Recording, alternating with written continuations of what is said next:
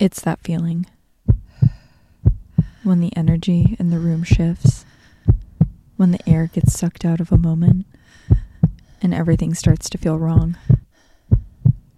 It's the instinct between fight or flight. When your brain is trying to make sense of what it's seeing, it's when your heart starts pounding. Welcome to Heart Starts Pounding, a podcast of horrors, hauntings, and mysteries. I'm your host, Kaylin Moore. Okay, so this is our last episode of 2023. Recently, I asked on Instagram what everyone's favorite episode of the year was, and I kind of thought that there would be like one or two standout episodes. But no, I feel like almost everyone had a different answer. I was honestly really surprised. For me, this past year, I really enjoyed doing the research for the Boris Weisweiler Disappearance episodes, and I loved doing the compilation episodes like Urban Legends, Appalachian Folklore, and Dark Therapy. But feel free to let me know what your favorite episode was. I'll make that the question on Spotify so you can easily answer there or on Instagram. I typically start planning my episodes pretty far in advance, like a month or so I have essentially all of January planned, but knowing what your favorite episodes have been will really help me plan the rest of the year. If you are listening to the ad-supported version of the show, thank you so much. Our sponsors help make the show possible. And shout out to my listeners on Patreon listening ad-free. This year, you got some extra deep dives like celebrity ghost stories, and not one, but two different poisoning cases. You also got some supplemental content on episodes, a discount on our first merch drop. You named Jinx, our little ghost mascot, and there's going to be so much more of all of that in 2024. And remember, if you're listening on Spotify, you can now connect your Patreon account and listen to our Patreon-only feed through the Spotify app. I know that this is the last episode of the year, but if you want more content, I'm putting out a Patreon episode this month on hauntings in Galveston, Texas, the location of the deadliest natural disaster in American history. And if you want even more content, this week I was on the Let's Not Meet podcast, which is awesome because I've been listening to that podcast since like 2019. Let's Not Meet is a collection of horrifying real-life interactions people have had. And this week, I read a story about a woman working at a bank who encounters a truly unhinged man. It actually kind of reminded me of something that happened to me when I was in college, which maybe I'll eventually tell that story on the podcast. But go check out the Let's Not Meet episode titled The Girl with the Moth Tattoo to listen. Before we get started, I also want to give a shout out to our listeners in Sydney, Australia. Yeah, I see you guys. I was looking at some end of the year stats for Heart Starts Pounding, and Sydney, Australia is actually the city with the most listeners. I guess I'm going to have to stack some Australian cases and dark history for next year, which honestly, I'm not mad about. Truly, the weirdest stuff goes on over there, and I cannot wait to dig in. And speaking of that, I saw the biggest growth this year in India. So thank you to our listeners over there. I'm also going to be looking for some cases, haunts, and folklore from over there for an episode. But really, wherever you're listening, just know that I see you. Like, literally, I see you because I can see a map of where everyone is listening from. So thank you. Okay. Let's get into what I've researched for you guys today. And I want to start off by saying listener discretion is advised per usual, though I think all of you have probably figured out by now that at this point I try to keep episodes PG-13. But still, there will be some upsetting things in this episode. I dug into a lot of sources for this research, old newspaper articles, journalism by the fantastic Anne Sullivan at the Oregonian in the 60s, and I got a ton of great information from the book Echo of Distant Water by J.B. Fisher. I think a lot of the information we have on this case would have been lost to time if it were not for his efforts to hunt all of it down. All right, let's dig in. In Portland, Oregon, on December 7th, 1958, the Martin family went out to buy a Christmas tree and some greens to make wreaths. and were never seen alive again. To this day, no one for sure knows if some sort of accident occurred or if someone had something to do with it. But there's a notebook full of chicken scratch handwriting that sits in an old suitcase full of files on the Martin family disappearance. Its contents were written by Walter Graven, a detective that dedicated thousands of hours to try and solve this case. He made notes throughout the years of his investigation, talking to witnesses, revisiting old sites, staying up at night thinking through the details. On one of the pages in the notebook, buried deep inside of it, he wrote, quote, "Had to be planned by blank. No one else with motive." Where there once was the name of the person he believed was responsible, Detective Graven had vigorously covered over with black pen. I'm not entirely sure why he did that, but when he died in 1988, he took that name with him, leaving many to wonder who it was he thought was responsible for the disappearance of the Martin family. Today, I want to walk you through what happened on the last day the Martins were seen and what was discovered afterwards. And by the end, you might have an idea of whose name was written in Detective Graven's notebook after a short break.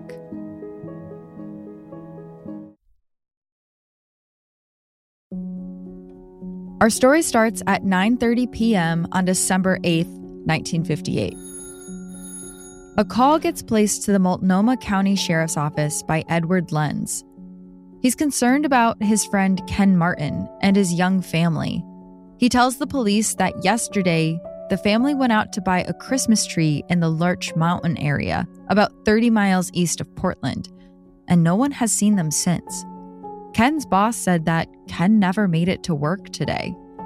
Ken's sister, Charlotte Dorsey, was a second-grade teacher, and that morning, she had gotten a call that all 3 of Ken's daughters didn't make it to school that day.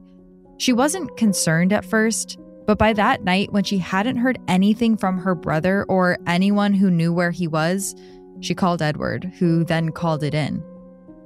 So the police get in touch with Charlotte, and together they go over to her brother's house to see if the family is there. What they see inside is concerning. There was thawed meat on the counter, dishes in the sink. The heater downstairs was still on, but there was no sign of the Martins anywhere. It was obvious that the family had intended on coming back home the previous day. After seeing all this, the police launch an official investigation, and what I'm about to tell you is a timeline that they were able to piece together. Sunday, December 7th, 1958, in the Pacific Northwest city of Portland, Oregon. That day, the Martin family packed up their family station wagon, a white and red Ford Country sedan, to go pick up some Christmas greens to decorate their home. The family consisted of Ken Martin, 54 years old, his wife Barbara, who was 48, and their 3 children, Barbara, or Barbie, 14, Virginia, 13, and Susan, 11. That morning, they had some extended family over, and typically they all did a big family dinner together Sunday nights. But that night, Ken Martin told the rest of their family that they wouldn't be able to make dinner. Their shopping trip east on Highway 84 was probably going to take up the rest of their day. Around 1:30 or 2 p.m., neighbors were called seeing the family get into their station wagon and drive off. So, with this information, Oregon State Police start searching the Larch Mountain area. But Multnomah County Police get a tip that the family typically looked for Christmas greens 40 miles east of Larch Mountain, just south of Mosier, Oregon. This hinders part of the investigation. The Multnomah County Police try to contact the Oregon State Police and tell them about the new area they need to search, but that message never made it through. On December 9th, 2 days after the Martins went missing, the search is still taking place in Larch Mountain. But about 2 weeks after the family's disappearance, a letter arrives at their house. Ken's sister is there to collect the mail, and she finds a receipt. See, back then, receipts were sometimes mailed to you after a purchase, and this receipt was for 5 gallons of gas at a gas station in Cascade Locks, 20 miles east of Larch Mountain, on the way towards Mosier. These places that I'm telling you about are all on the same road, Highway 84, which runs east and west along the Columbia River. Detective Graven wondered, if the Martins really did buy their Christmas tree in Larch Mountain, why would they continue east instead of going home? They must have been going to Mosier to buy their tree. Of course, if the message had been relayed from the Multnomah County Police, they would have been searching that area much sooner. And for anyone at all familiar with investigations, you know how important the first few days are. Police go and talk to the attendant of the gas station, who confirms the Martins were there around 2 or 3 p.m., which made sense if they left their home around 1:30. Later on, a woman from the Paradise Snack Bar in Hood River came forward and said she clearly remembered serving the Martin family on December 7th. The snack bar was 20 miles east of Cascade Locks, where the family had gotten gas, aligning with Graven's thought that they were, in fact, heading to Mosier. And she remembered a lot. What they ate, mostly hamburgers and fries, what they wore, even what each of the young girls' hairstyles were. And the reason she remembers them so clearly is because there were hardly any other customers there that day. And the Martins were essentially the only ones in the restaurant at the time they were dining, save for 2 other gentlemen who sat in a booth not far from the family. She said that the Martins left around 4 p.m. and went west back towards Portland, which Graven thinks is consistent with them heading home after picking up a Christmas tree in Mosier. She also mentioned that the 2 men sitting near the Martins left shortly after them and headed in the same direction. This next piece of information was submitted directly to the FBI. Kelsey and Doris Knutson were out for a sightseeing drive on December 7th when they noticed a light-colored station wagon heading west towards Portland from around the area of the Paradise Snack Bar at about 4:30 p.m. They mentioned that the station wagon was traveling at a very fast speed. About 20 minutes later, they passed an area near Cascade Locks called Trotter's Point, where they saw the station wagon pulled over to the side of the road and the 2 people in the front seat sitting very close together. Not long after that, a car with very bright headlights pulled up right behind them as they drove. And even though the Knutsons repeatedly signaled for them to pass, they wouldn't. Eventually, the car sped off ahead of them into the night. It was just a few more minutes until the Knutsons arrived at Cascade Locks and saw the station wagon pulled over to the side of the road again, this time under a bridge. They reported that there were 2 young men standing outside of the car, talking to the people inside. But Kelsey and Doris continued west towards Portland, and they didn't see the cars again afterwards. Other people had seen the 2 cars next to each other as well. 2 fishermen reported seeing a light-colored station wagon with a Christmas tree in the back and a darker-colored car sitting beside it under the bridge. A truck driver also remembered seeing the 2 cars, and he also reported that the following day, December 8th, he saw an abandoned white Chevy parked on Trotter's Point.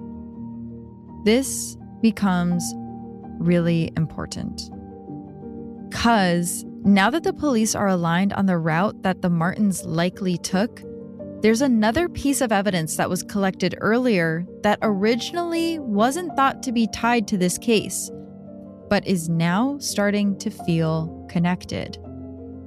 On December 8th, before the investigation into the missing Martins even began, police started receiving calls about an abandoned car along Highway 84. just east of Cascade Locks, again, where the family got gas, on a small part that jutted out over the river called Trotter's Point. It was a 1951 white Chevrolet sedan that had some gas left in it and the keys in the ignition. It sat on the side of the road until December 18th, when it was finally towed. That's when it was discovered that the car had been stolen from Los Angeles by an ex-convict. Some reports have removed his name for privacy, so we're going to call him Lenny Pierce. Lenny Pierce. Lenny Pierce. Where had Graven heard that name before? It sounded so familiar. He thought back to the waitress at Paradise Snack Bar telling him about the Martins being there on December 7th. She mentioned that there were 2 other men in the restaurant that day, and that the owner had recognized them. One man was a local named Roy Light, and the other man he identified as Lenny Pierce. And this is where the story starts to take a weird turn. Okay, so Lenny was in the diner around the same time as the Martins, left at the same time as them, and also a car he stole was found abandoned on the road the Martins disappeared on. That was starting to seem a little too coincidental, but also Lenny was connected to the Martins in another way. See, the Martins that were in the car that day, Ken, Barbara, Virginia, Susan, and Barbie, weren't the only members of the Martin family.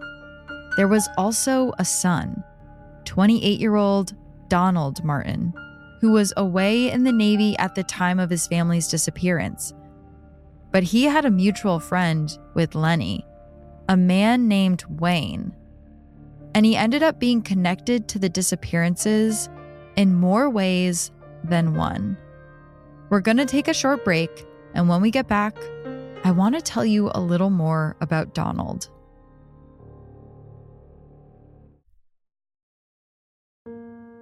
Donald Martin was the oldest child of Ken and Barbara Martin, and he seemed to be the black sheep of the family. In 1958, he was stationed in New York and serving in the Navy. His parents had originally sent him to Connecticut to go to a Christian school, but he opted to join the military instead. The reason his parents wanted him to go to the Christian school? Well, they had recently discovered that Donald was gay, and they were not very supportive. His parents seemed to not be happy with the way his life was panning out in general. 4 years prior to his family disappearing, Donald had worked with his friend Wayne at Frank and Meyer, a department store in Portland, where he was accused of stealing $2,000 worth of merchandise. That's over $20,000 today. He tried to explain himself to his boss, claiming he was going through a rough time with his family after telling them he was gay. He reportedly said unfavorable things about his family during this meeting. Among the merchandise that Donald was accused of stealing was a .38 caliber Colt Commander pistol. It was never returned to the store. Wayne said he knew about Donald's sexuality, but kept it private from the rest of the Martins, who he would often stay with, admitting to police it wasn't his business to out his friend. Wayne was a physical education teacher in Portland, and through that job, he became acquainted with Lenny. It seemed like he had a loose connection to Lenny, but it was still a connection. Police at this point have reached out to Donald to tell him what happened and see if he has any insight, but he doesn't have anything for them that could be of any use. So the police have all of this information, but there's still no actual evidence that any foul play occurred, or even that the Martins are dead. If anything, they probably accidentally drove off of the road into the river, they think. It could make sense. The roads were winding, bordering between the river and the hills, and there weren't really any barriers in between the road and the river at parts. It was totally conceivable someone could have lost control of their vehicle and swerved straight into the river. The part of the river near Cascade Locks was being searched by dive teams, and nothing was found. Graven believed the search had been pretty exhaustive and also pretty expensive. There wasn't unlimited money for this kind of search. About 100 miles of the Columbia River was being searched by police, boats, and divers, mind you. And unless they found another big clue, they weren't going to be able to search the river much longer. But then, sometime in early January, a man named Don J. Bain was walking between Highway 84 and the Columbia River when he found something. He was a local businessman in Portland with an interest in law enforcement, and after the Martins went missing, he would spend time retracing their steps, trying to find anything he could to help the investigation. And one day, he did. On a grassy bluff behind a big aluminum plant, Bain finds a set of tire tracks that lead off of the bluff straight into the river. At first, it looks like maybe it was from some teens that had parked in this secluded area, but the tire tracks don't turn back around. They just go straight off into the bluff. It was about a 20-foot drop into the river, and the river was about 100 feet deep in that area. And as he looks down over the side of the bluff, he can see cream-colored paint scrapings on the rocks. Police arrived at the scene and confirmed that, yes, it did look like this was where the Martin family went off the road. But it wasn't really a spot that made sense for someone to swerve off the road accidentally into the river. It was too far off the road for that. You would have to exit the road, drive all the way around the aluminum plant, the one that, mind you, Roy Light, who was in the diner at the same time as the Martin family, worked at. And then you would have to off-road a short distance off of the bluff. This looked intentional. And just a few weeks later, another clue comes in. This time from a man named Theodore Hellier. He was just west of Cascade Locks, not all that far from where the abandoned Chevy was found, when he saw a silverish glimmer coming from underneath a rock. He went over to see what it was, and he pulled out a pistol, the butt of which was covered in dried blood. Of the 9 chambers, only 1 bullet had been discharged, though the casing was still in the gun. This can happen if someone holds the top of the gun as it's fired, and usually that would happen during a struggle.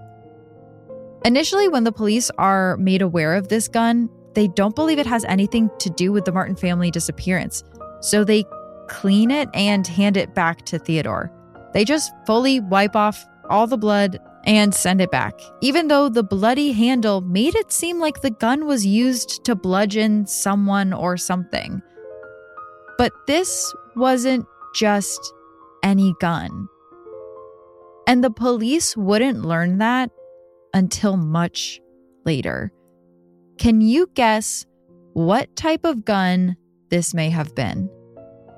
Yeah, it was a .38 caliber Colt Commander pistol from Frank and Meyer. And when investigators eventually went back and asked Theodore for the serial number of the gun, it matched the serial number of the gun Donald Martin was accused of stealing.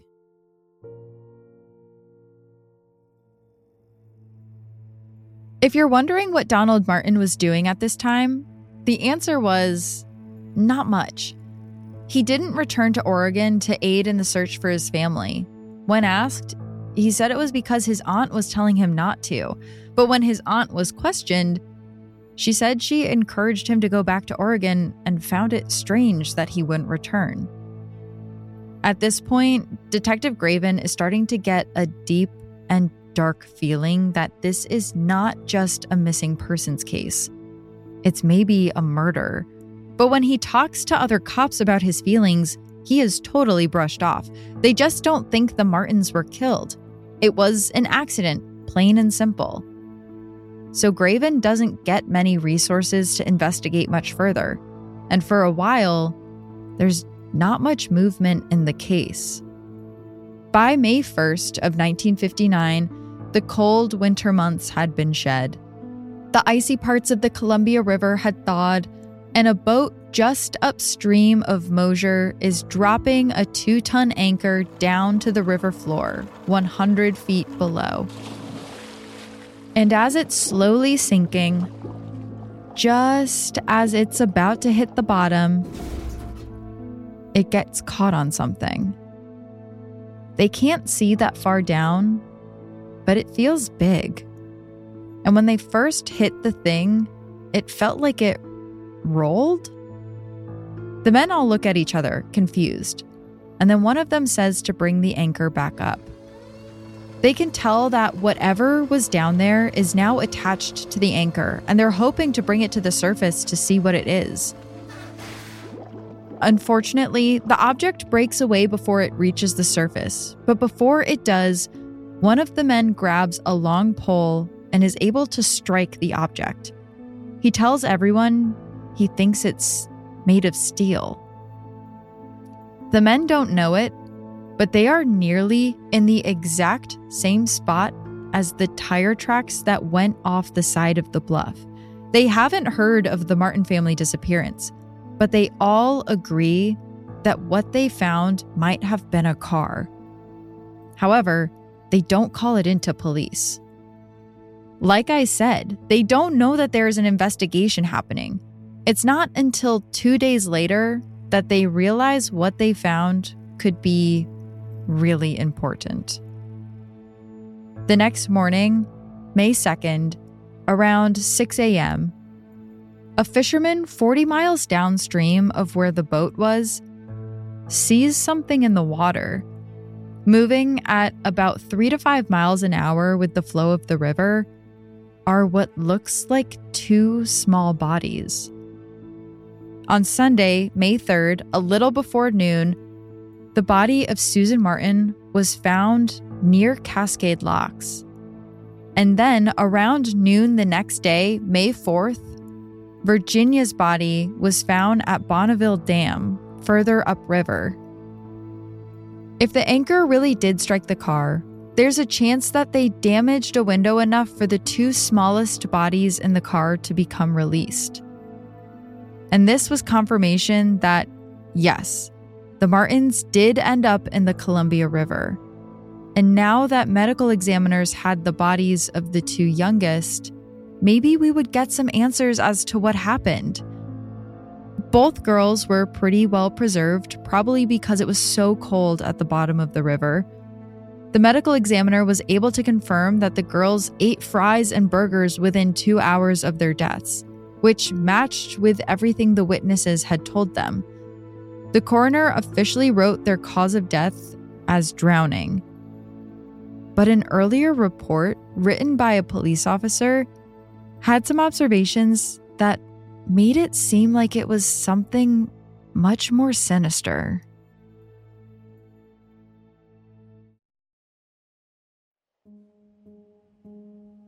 So the bodies of the 2 youngest Martin girls had been found floating in the river, and the coroner wrote that they had drowned.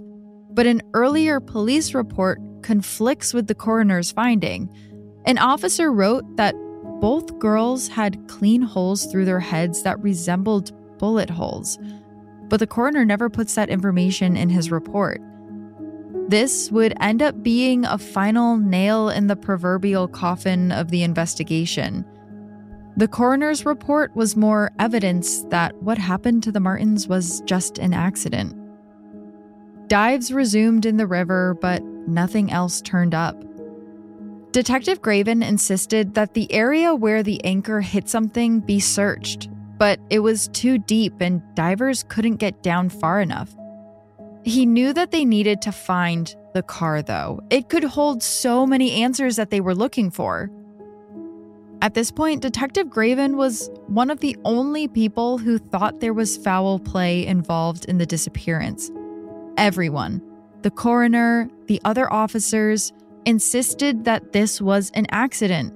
The Martin family accidentally drove off the road all the way around the aluminum plant to a small, dark, remote bluff at the deepest point of the river and just rolled off.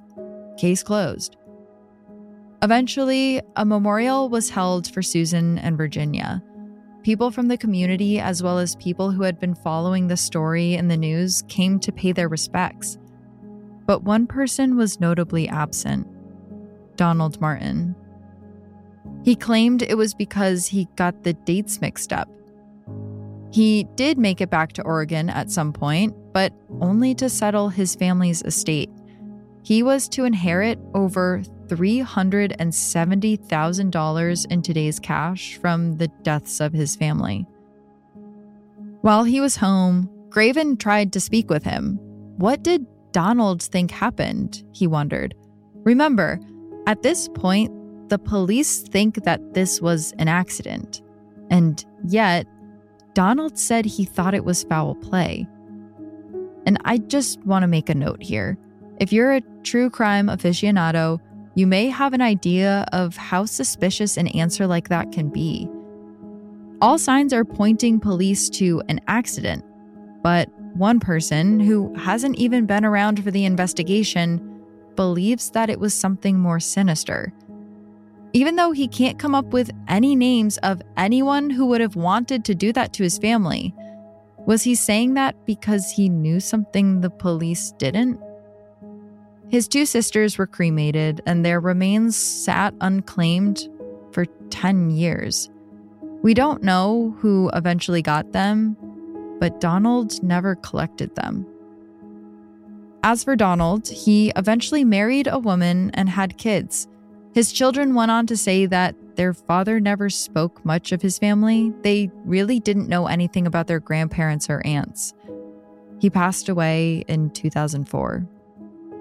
And for the two men that were at the diner with the Martins, well, one of them, Roy Light, went on to have quite the criminal record.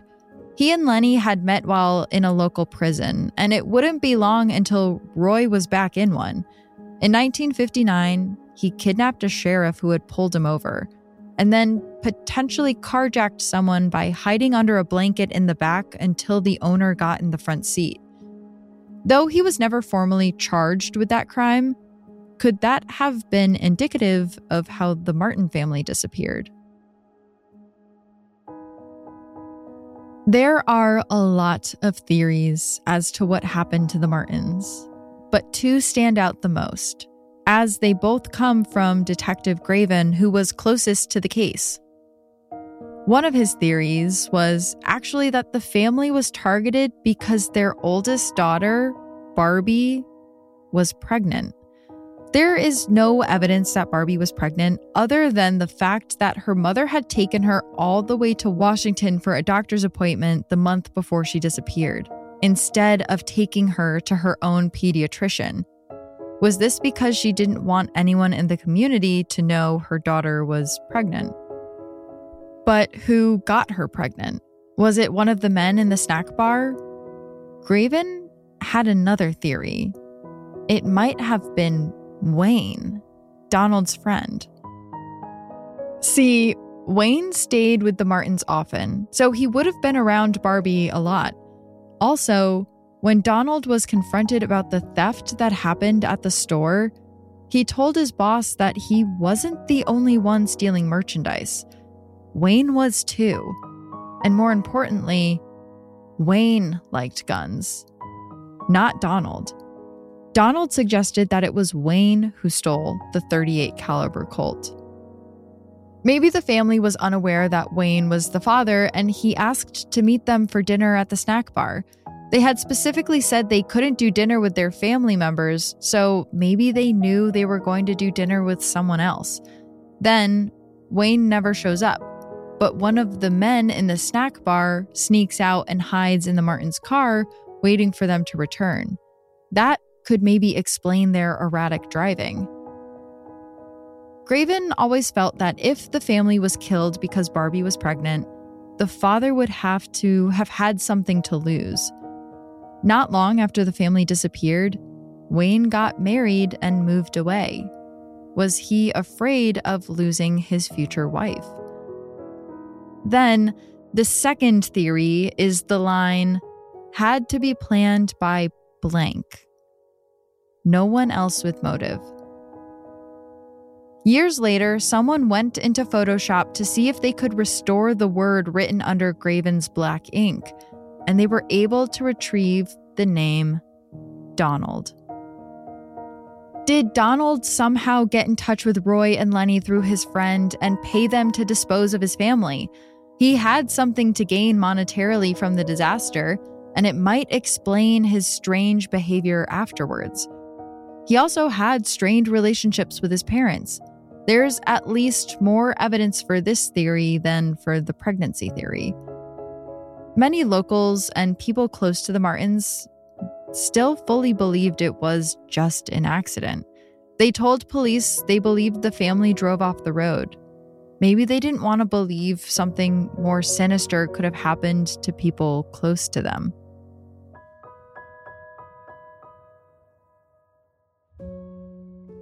Probably the strangest piece of evidence to come out of all of this was what happened the morning after December 7th when the Martins went off the bluff. That morning, neighbors recalled seeing a black taxi pull up to their home at about 7 a.m. and idle there for an hour. No one reported if anyone got in or out of the taxi, just that it was there. It's hard to make sense of what this means, but maybe it shows that someone knew the Martins were dead before anyone had even noticed they were missing, and that this person knew where they lived and what they had in their home. Months afterwards, when Donald was getting his family's estate in order, he mentioned that there were some important documents missing. This piece of evidence, if related to the murder, makes it seem like a much more intimate and familiar crime, less like a random act of violence committed by two criminals who happened to be in a restaurant at the same time as the Martins. It points to either Donald or Wayne. The case is cold today, but the Martins' car is still somewhere in the Columbia River. Finding it could potentially answer some questions, though it would depend on how much evidence remains after all these years. Many people in this case have passed away, but Lenny may still be alive. I wasn't able to find his obituary, though he would be quite old today. But still, it's never too late to get some answers.